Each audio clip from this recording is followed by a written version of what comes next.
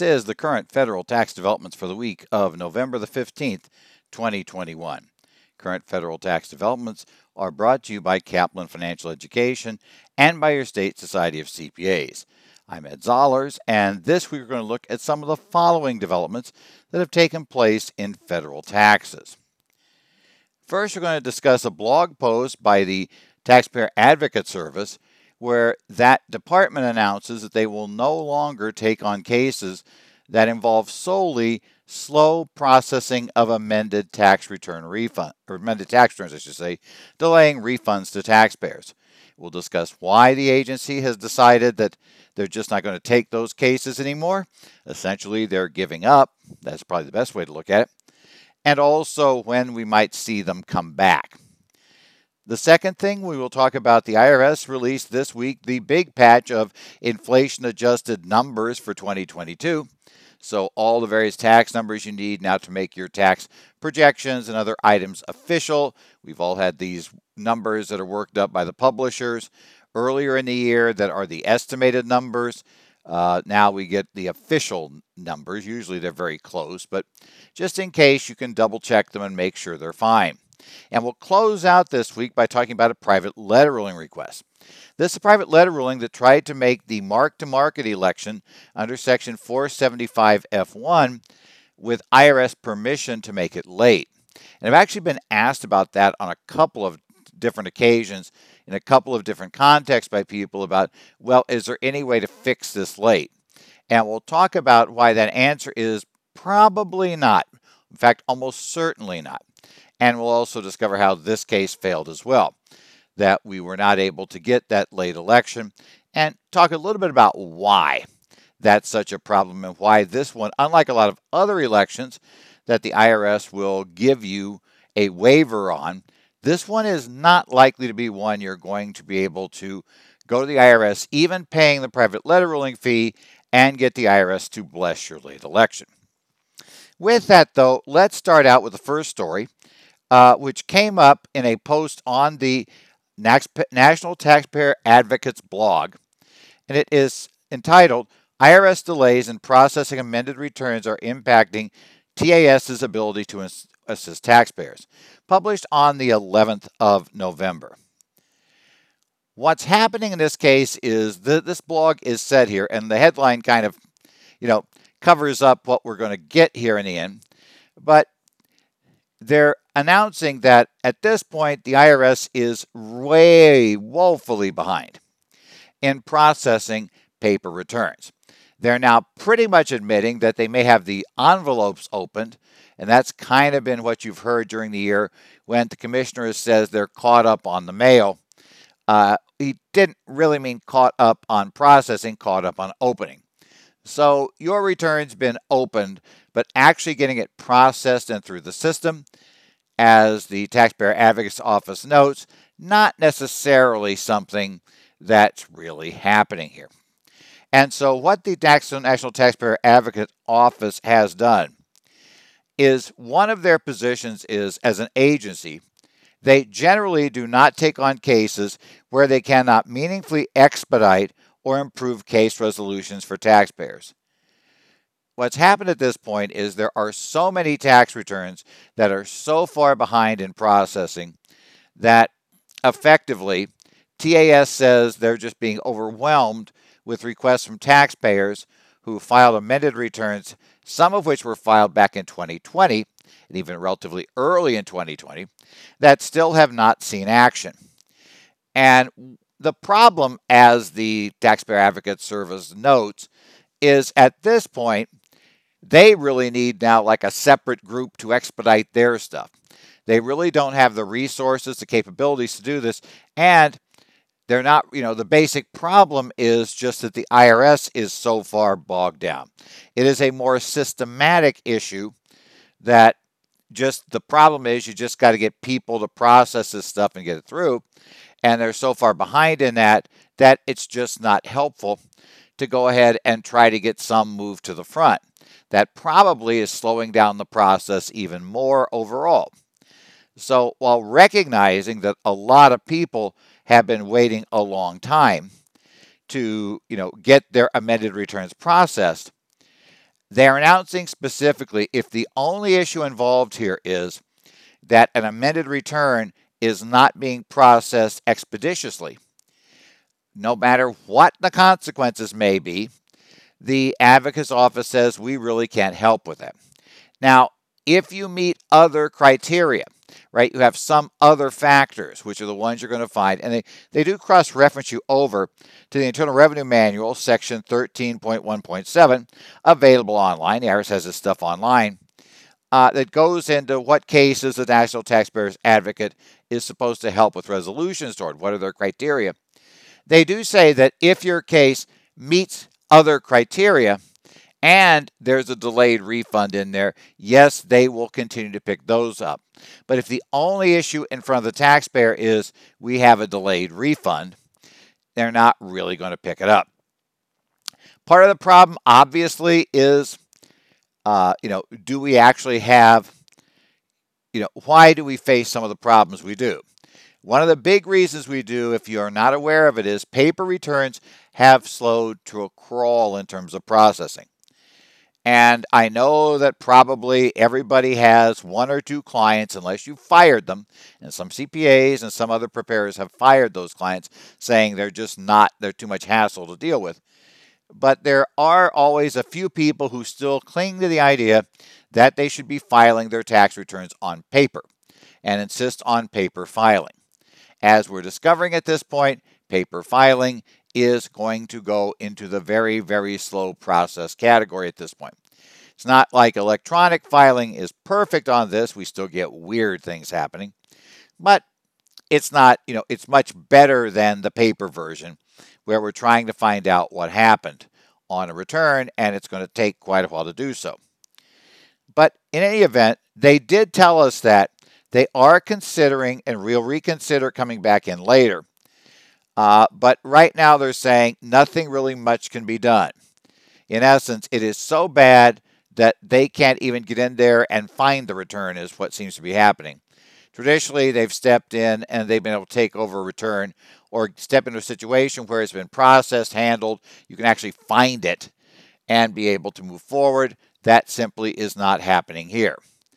Obviously, going forward, one thing you could consider if you really do have an emergency, I don't know how well this works, but some Congress people, have better or, more staff that is more capable or handles easily tax issues. Those might be a place to turn, though I suspect those offices are being overrun as well. But it is a place, if desperate, to go, because sometimes you're going to find that a congressperson's call gets more attention than other locations. So if you have a congressman or senator who has good constituent service, you might step in there and see if that could help resolve your issue. But right now, the bottom line is the IRS is still way behind and things are just not working well. That also means that we, as tax professionals, I think, have to take that into account.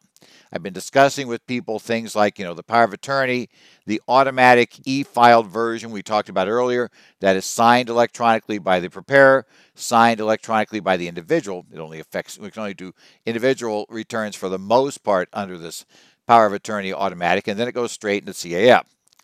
Well, that's the sort of thing we know speeds up the case.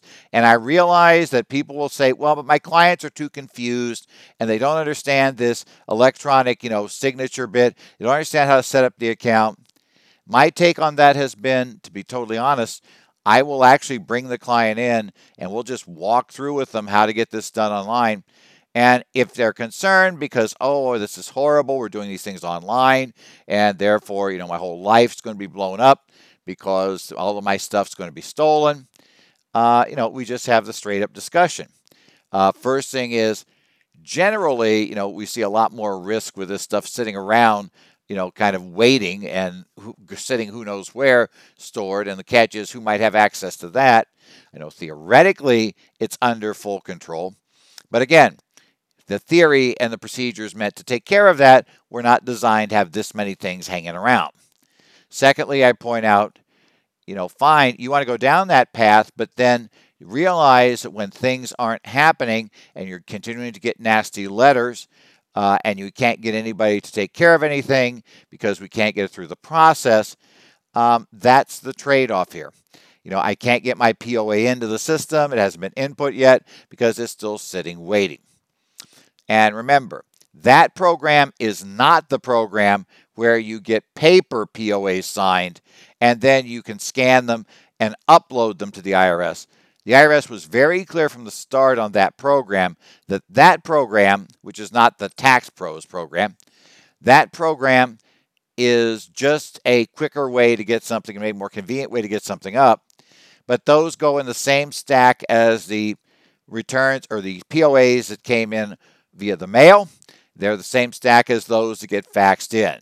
They're just put in the stack, they're processed in order. So it's going to be a number of, if you're really lucky, weeks, not so lucky months before those get into the CAF system. So be aware of what you need to do. I think we're going to be dealing with the IRS being behind at least for another year, if not more, where it's just going to be they're not going to be very responsive and they're going to be issuing these notices that make no sense. So try to get clients to use methods that are less likely to cause the problems rather than, just use the methods they are, quote, comfortable with, because that comfort could create a disaster for them at this point, or at least a lot of stress and confusion. So be aware of that. It is that time of year for the IRS to be publishing the inflation-adjusted numbers. We had already talked about earlier last week about how they had issued Notice 2021-61, which gave us all of the retirement plan numbers. Well, this week the IRS issued in Revenue Procedure 2021-45 on the 10th of November the large document that has a lot of the inflation-adjusted numbers for next year. And this document goes on for many pages. It has the updated tax rate, the tax rate schedules for 2022. So the official ones are there.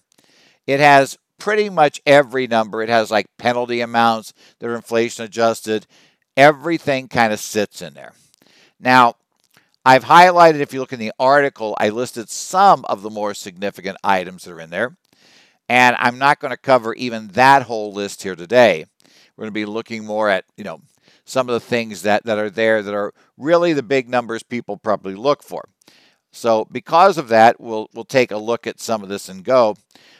One of the key things that we see, one thing which is not going to be on my slides if you're watching it on the broadcast, is they did raise the teacher's deduction to a whopping $300 this year. So, okay, celebrate. The above-the-line deduction for classroom expenses incurred by an elementary or secondary teacher is now up to $300. A little bit of break, again, nothing huge, but it did go up, so we'll go there. One other thing that was noticed this week with the draft 1040, I should add, not really a change, but we all know that we're getting a $300 and $600 non-itemizer additional charitable contribution. But interestingly, this year, they do not put that as an adjustment to income. That would reduce AGI. Rather, they're treating that as something other than that, something much like 199 Cap A.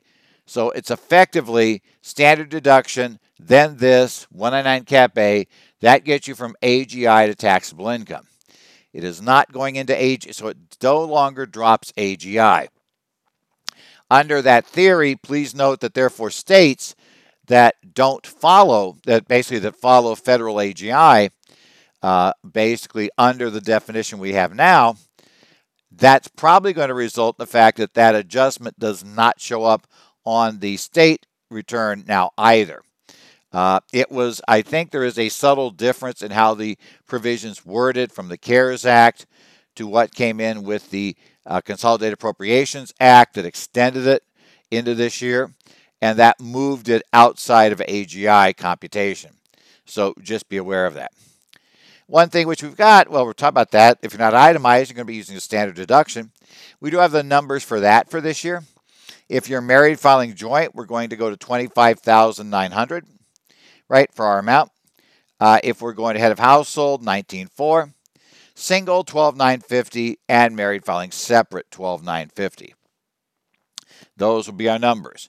Also, if you're looking at that additional amount because somebody is over 65 or blind, that will be $1,400 unless the individual is unmarried and not a surviving spouse, in which case then instead of $1,400, that individual will get $1,750 if they are 65 and over or they are blind.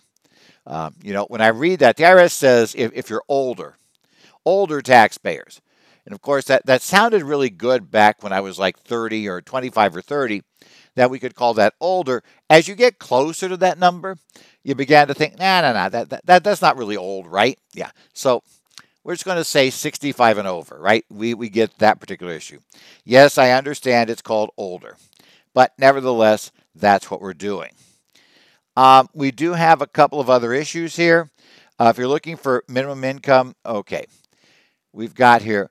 If you're looking for the issue here about the small business accounting methods, that's the one that says if you have average revenue, average receipts of less than, it was $25 million adjusted for inflation, put in the Tax Cuts and Jobs Act. And if you remember that provision, if you did it, it's actually found in the rules for who can qualify to use the cash basis of accounting. But that particular test is then cross-referenced in a number of other provisions brought in by the Tax Cuts and Jobs Act. That includes to be a small business for purposes of the 163J interest limitation rules to get out of those. It's in there for the ability to use the special inventory methods, the 471C inventory methods. It's in there for the capability of being able to get out of using 263 Cap A. It's also in there for the definition of a small contractor, if you do much with contracting jobs. So the number will be $27 million for 22. That means you'll look at your average revenues being in excess of $27 million for the 3 years preceding. And if they're below that level, then you'll be able to use those methods.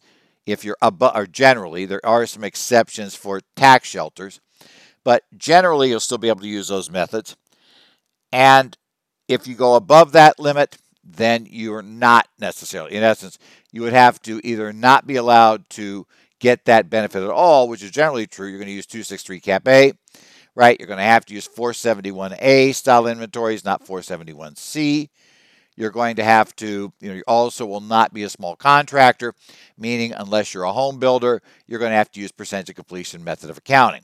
And you probably will need to be on the accrual basis. There are some companies that are automatically allowed to be on the cash basis. And there's also others that you could argue it clearly reflects income, even at $28, $29 million of revenue. But again, that's what we see that there. So it moved up to that. Some other business numbers that changed. Normally in the past, we would have really gone over what happened to the 179 limitation.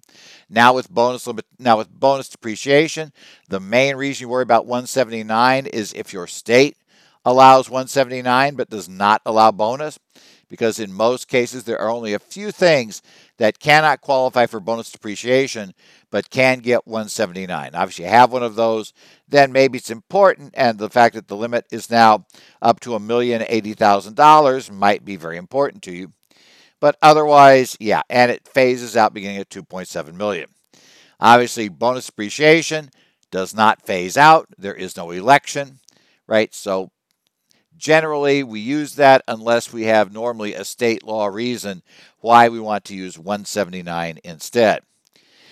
Also, if you take a look at there, you're going to get the 199 Cap A business phase-out numbers. Remember, where we worry about whether we have to worry about if the business is a specified service, trade, or business, or if we have to limit our 199 Cap A deduction based upon wages or wages plus unadjusted basis of assets. Those numbers are in there too with the slight inflation adjustment, so they're coming up some. So you can get a higher amount of taxable income and not have to worry about those issues. We also have the excess business loss number was modified. Remember, that's the rule we'll put in the Tax Cuts and Jobs Act under Section 461L. Actually, you computed on Form 461. It's kind of like they decided, yeah, we can put those two together. That's the one where if you have excess losses from trade or business on an individual return, losses in excess of the inflation-adjusted limit, which we now know will be $270,000, unless you're married filing joint, when it'll be $540,000. That excess is going to be disallowed and, under current law, treated as an NOL next year under the 4BA, the proposed bill, that may be converting to something a little bit different that will still be subject to this restriction. So keep your eye on that, but that doesn't really impact, what might be disallowed in next year. It would still be the same disallowance number. It's just what would happen to it going forward. We also have the new foreign income exclusion.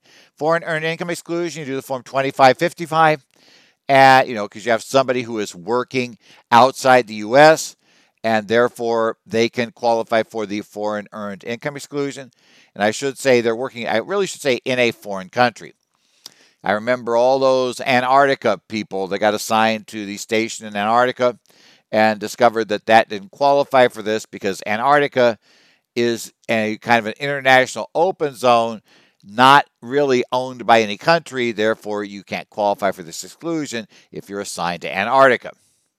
So if you're there, tough luck. But otherwise, $112,000 for the foreign earned income exclusion. Obviously, you can take that, or any alternative, you could leave it on and take your foreign tax credit. If your income's well above the cap of $112,000, you're probably going to take the foreign tax credit instead. That'll get you more benefit. But you might have an issue there. So the 112 number, it's available and there. The unified credit for estate taxes, $12,060,000. There was talk of having that go down next year when we were talking about the 4BA, right? The Build Back Better Act. However, in the most recent versions in the House, we've not seen that provision included, and definitely there was opposition in the Senate. So it appears fairly likely that the $12,060,000 will be next year's exclusion. Don't forget, we are heading to 2026 when that is scheduled to go down. There, if Congress just does nothing, we're going to get that down by about half. And you have to say about half because of the fact, it's inflation adjusted and it will continue into that year, but it's also inflation adjusted differently because the old law did not use the change CPI. So the actual number that it'll be, we're not sure, but it's pretty sure now at this point that number in 26 is going to be over $6 million because we've now gotten over the $12 million, and the change CPI actually slows down the inflation adjustment. So in theory, it's probably going to be a bit more than half of that when we get done. We also have the annual gift of a present interest. That number goes to $16,000. We have that in play. If your business has a qualified small employer health reimbursement arrangement, QSE HRA, the limit on reimbursement for next year, $5,450, unless it's family coverage when we get $11,050 is the max reimbursement. Now, as I've said before, I really think if you have one of those plans, you should take a look at the options that were added in the regulations for, the other options, right? The individual coverage HRA.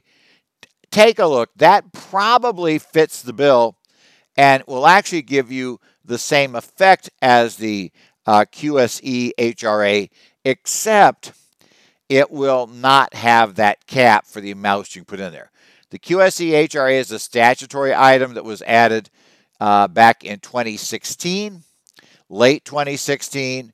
It's there. You can use it, but the IRS regulations that opened up the individual coverage HRA really, in 95% of the cases, are going to end up being a way better option than this.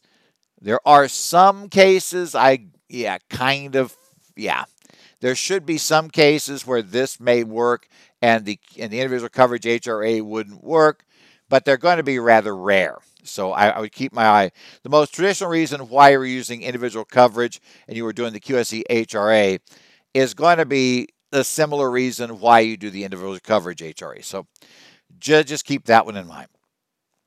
Next up, We have a private letter ruling. We haven't looked at one of these in a while. 2021 45015, issued on November the 12th. This is a private letter ruling related to the 475 F1 mark-to-market election that can be made by someone who is in the trade or business of being a trader. Now, let's talk about this. Really, if you're buying and selling securities, you actually can fall into any one of three categories if you're holding securities. Most people will fall into the category of an investor. Investors hold on to securities, generally not looking for minute-by-minute price changes, but holding for a longer period than that. They don't buy something thinking they're going to sell it later in the day. Okay, they generally have capital gains, capital losses when they sell their security. If they hold them for a year, they will get long-term treatment. If it's held less than a year, it'd be short-term treatment. But that's category one, and that's where probably 98%, 99% of all of our clients are going to fall into the investor category. The other two options are dealers in securities. That's rare, and we don't. That's not something that most of us day-to-day are going to deal with. Somebody who holds securities in inventory for sale. That's not really us. We're not dealers, and therefore our the gain or loss rules there aren't really going to be key. The one key is, though, they are required to use mark-to-market. Then there's this third category called traders. Now, traders they don't really hold it in inventory, but they are looking at dealing with the minutia, very quick changes in prices of stock. They believe they are capable. Some are, a lot aren't. You've got this. Either you are very, very, very good at doing this, and that's a small percentage of the population, or this is a quick way to get a small fortune by starting with a large fortune. In essence, you lose your shirt quickly. These taxpayers can make an optional mark-to-market election. That's under 475 F1. And the 475 F1 election has them treated much like the traders, which means they're going to be on a mark-to-market system. Now, in this case, we are dealing with a taxpayer who got lots of funds in from selling a business, and he began trading stocks late in one year, doing the big trading. And traders will have hundreds or thousands of trades on even a single day. And they will have huge, huge boxes, normally of detailed trades. And you hope they've got software tracking this stuff, because otherwise your return's a nightmare, especially if they need to track wash sales too. Whether or not this is in play, they need to track those things. So hopefully they were tracking that too if they haven't got the election. But essentially, with these rules that we have, they report that way.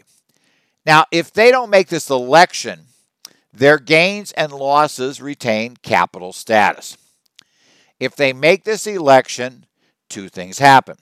First, they have to agree at the end of the year to take whatever they're holding at the end of the year and treat it as if it was all sold for the fair market value at the end of that day. They mark to market everything they're holding. And the number two is their gains and losses are treated as all ordinary gains and losses, not capital. Now, generally, the mark-to-market part of this for a trader doesn't really normally directly impact a normal trader. Normal traders who are playing on minute-by-minute changes in price in a stock.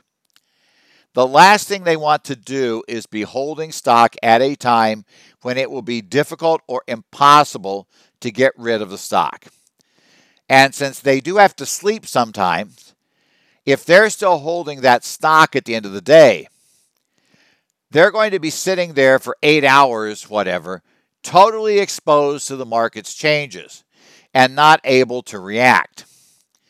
So, and then there's also just the catch that your markets in question may not be open, so there may be no way to make a change, even if something happens that you now know is going to have an impact on these shares requiring us to, meaning that we're going to lose our shirt on this stuff, but now we got to wait till the morning when everybody else knows about this. And at that point, the market will have totally taken this news into account.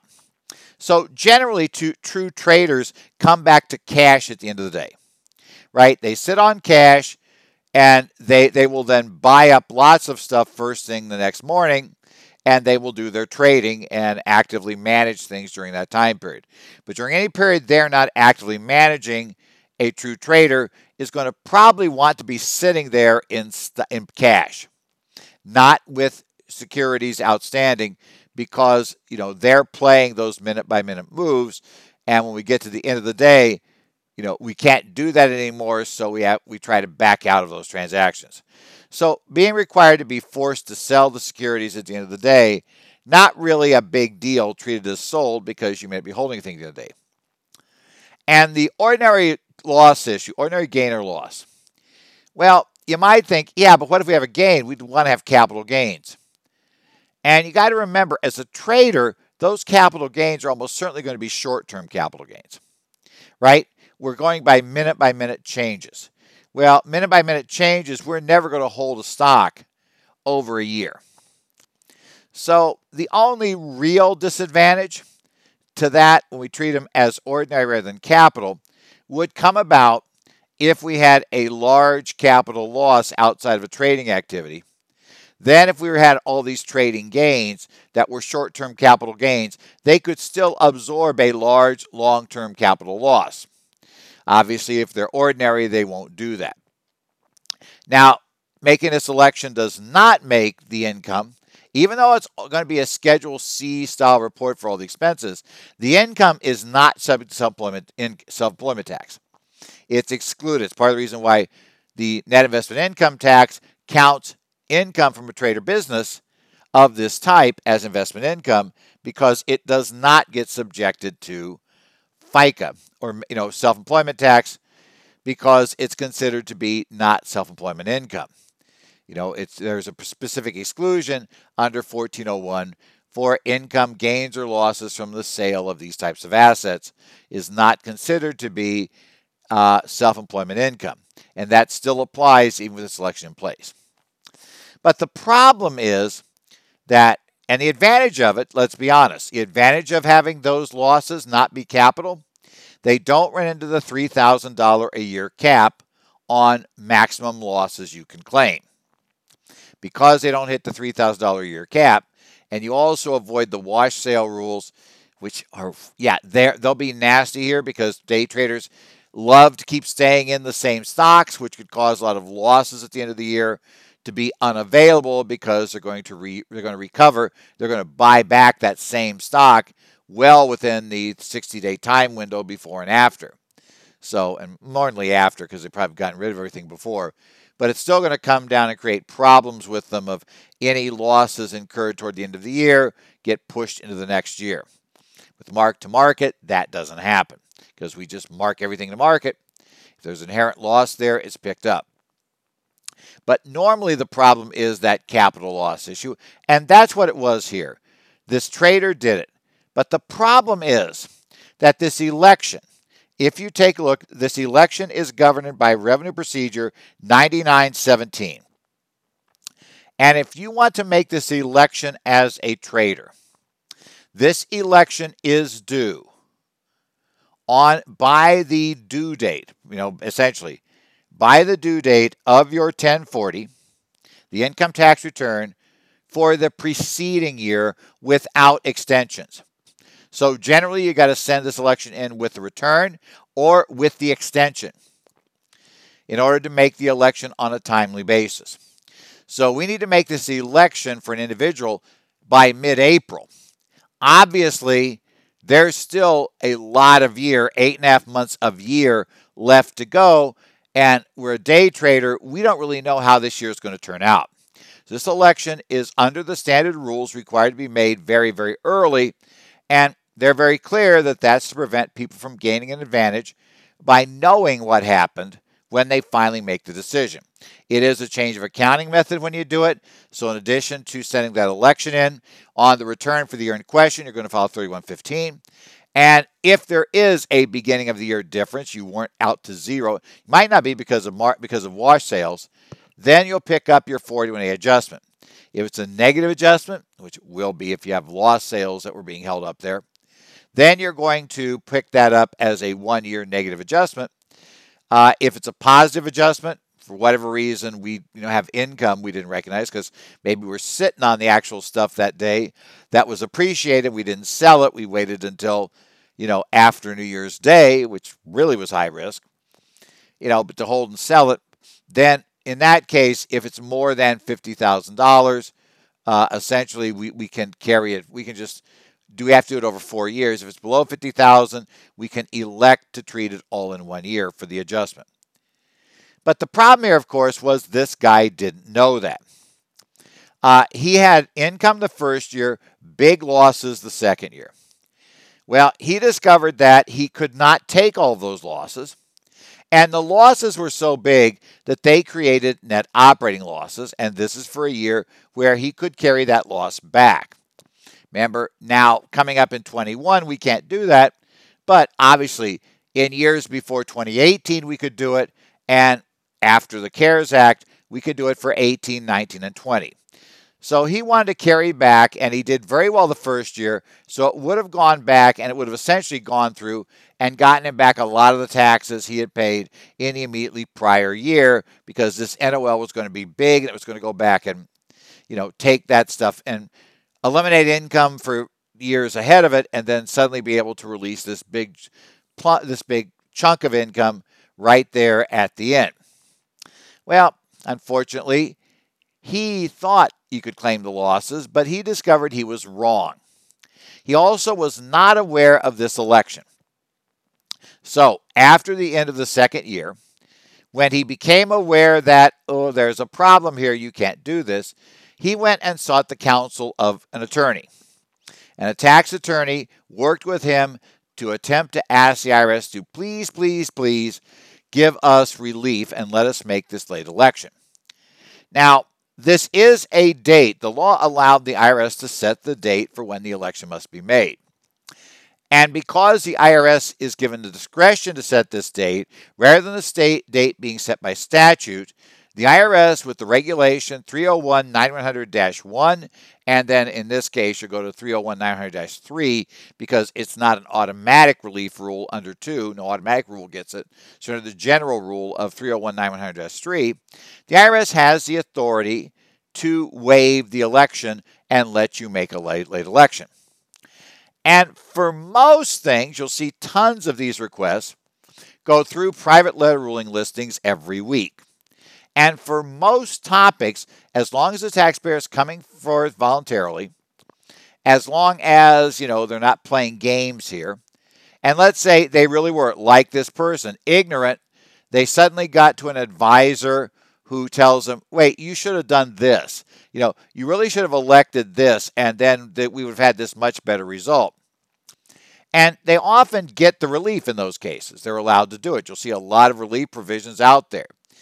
Clients who didn't realize that their foreign LLC was going to, by default, be a corporation, not a partnership, or disregarded because they didn't realize things were different that way, or their advisor didn't. You see those all the time being let through, and they're allowed to make late elections. But this is a different beast. The problem with this case is, remember, a law-abiding taxpayer who is following the rules will need to make their call about this in April, 8.5 months before they actually know how things are going for the year.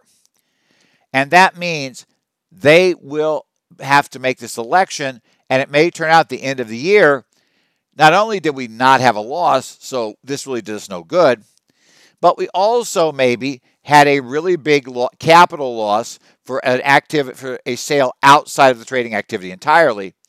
And our big gains on trading can absorb that capital loss. So we know now that the best thing to do is not to make the election and let those be capital transactions.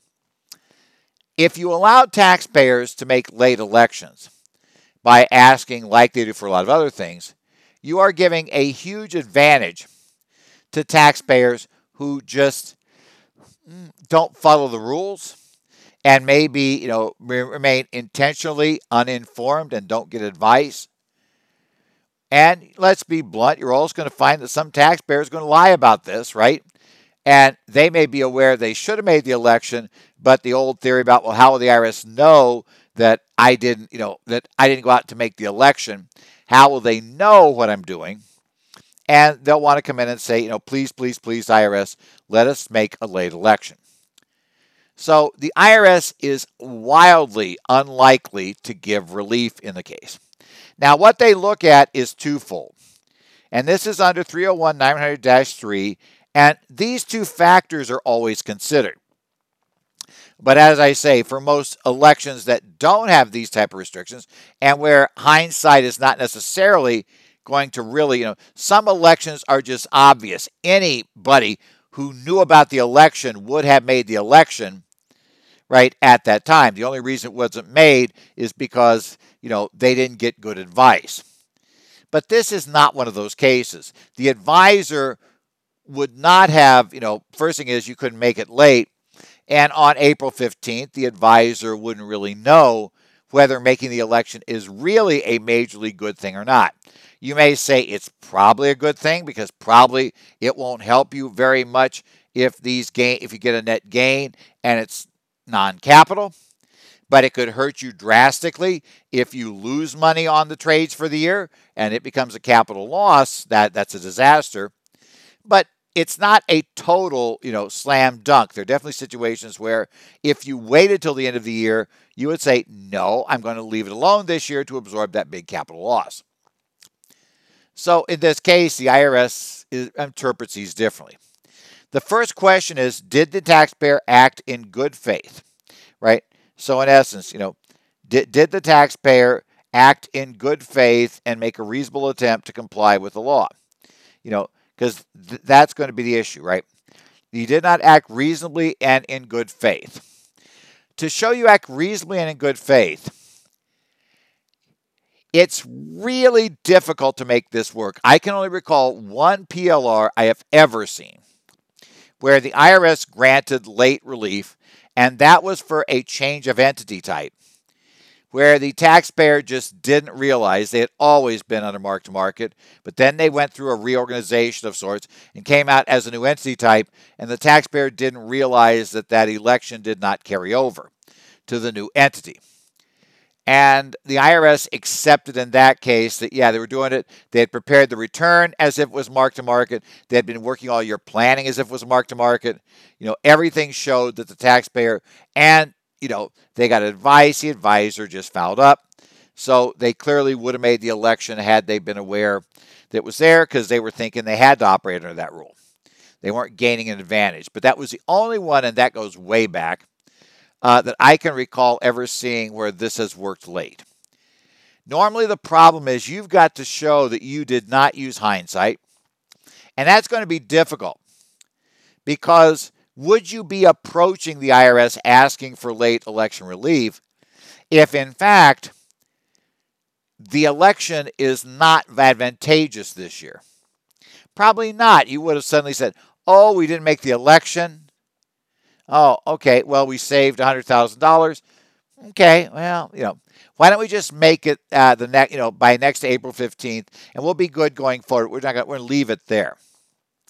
So the IRS said they didn't see, except his assertion, any evidence of why he should have reasonably believed that the sales of stock would have been ordinary losses to him. So they didn't see that background in his case. Also, you've got to show that you do not prejudice the interests of the government. And again, the IRS's general position is because this allows taxpayers to use hindsight, allowing these elections generally would prejudice the interests of the government. For that reason, the IRS turns down and denies this request. The taxpayer does not get his relief that he's looking for. Now, as I say, I've been approached on this on a couple of occasions. Actually, I tend to get called about this about once a year. Because apparently, whenever you write an article on this thing, if anybody gets trapped in it, you suddenly get an email from them. If you have an article on it on the internet, people find this in a Google search. and suddenly, they're calling and trying to tell you, well, can't we do something and do this? Because, I didn't know about this, or maybe their advisors calling me, and I never knew this had to happen. I mean, I knew there's an election, but, I thought you just put it with the return. And it's like, okay, that's bad, but, really you're not going to get this for the most part. It's very, very difficult to get it because you have to have a situation where the IRS objectively sees evidence that you would have made this this late election request, even if it turned out that it was disadvantageous. You'd have been better off without it. And that's very difficult to get an objective fact pattern that suggests that this person would have filed this election, even had it cost him money. He still would have been going for this late election request. That's just very difficult to make work. So bottom line, if you are wanting to call me and ask if this is going to work, my answer is almost certainly not. Can't say for sure because, as I said, I've seen one that worked. But it was a very unusual case. Now, as the IRS says here, it's got to be a very unusual and unique fact pattern. Maybe you've got it. But all too often, the fact pattern I'm hearing is very similar to this one. The taxpayer did this. They didn't seek advice, or the advisor was unaware of this rule. And, they then got to the end of the year. They have this huge capital loss. And suddenly the advisor learns about this election. And now they're trying to solve this problem of the fact that this guy's going to pay tax on all of his regular income, but he's going to have this huge loss, so he doesn't really have any cash left at the end of the year because he blew it all on these trades. And they're trying to fix that then. Bottom line, it just doesn't work. This has been the current federal tax developments for this week of November the 15th. This is the last extended date, right, for the calendar year anything. This is the not-for-profits date. I don't think we have anything big coming in. Oh, yeah, Texas franchise tax due in that days, if you're on an extension. So the extension, not-for-profits, the extensions, Texas franchise tax returns are out today. And then after this, I don't think there's any other tax returns for calendar 2020 that would be timely filed from this point forward. Fiscal years, yeah, no question. But calendar year 2020, I think we are finally, as of Monday, done with that. So, hey, we're done. And it's only a month and 15 days till we end 2021, and we get to start doing 2021 calendar year returns. Yep, finish one, get ready for the next. So, any event, I will be checking, seeing what comes up this week in developments. I do have a number of courses this week. Got a few in Arizona, 2 in Arizona, one remote, a couple of remotes this week that I'm doing, and then one firm this week that I'm going to be doing some work with. So I'll be doing a lot of that. So I'll see how well I can get updates written and how quickly they're done. But we'll look for that and go forward. Remember, if you are a member of the Arizona, New Jersey, Minnesota, Illinois, Washington societies and have access to the Connect sites, you can post questions and issues there. If I see something of interest, I will try to respond. Some are more active than other sites, I'll say for sure. We'll see them. Arizona and New Jersey seem to be the 2 most active of the Connect groups I'm involved in, but others are there. I also look in on Idaho's posting board if something goes up there. And by the way, if you're in any of those states, it might be useful to get in and start actually, building some and doing some discussions in there. Those can be in where they work and where people are deeply involved. They are extremely useful, and especially when you have unique issues with state tax matters that aren't likely to be addressed by any national situation. So just a little issue. If you have access to that in your organization, make sure you take advantage of it and try to get people involved and start discussions there, because it really, really builds to something. I think those who are members of the Arizona, New Jersey societies that are involved and read those posts on their Connect sites, they'll tell you that, yeah, that is a huge resource that keeps you up on things and lets you bounce questions that aren't easily, handled elsewhere. Just gives you kind of a group to bounce things off of. So very, very useful. as I said, we'll be back next week. So we'll be back looking at the updates. Probably won't have a brand new tax law yet. I'm sure you all just can't wait if we're going to get that. My bet is we get it late December if we get one, or maybe even January, because, hey, there's nothing like a good retroactive tax law. So if it does, we'll talk about that when it comes up. Until then, we'll talk about developments. And otherwise, I look forward to seeing you next week when we'll talk more about current federal tax developments.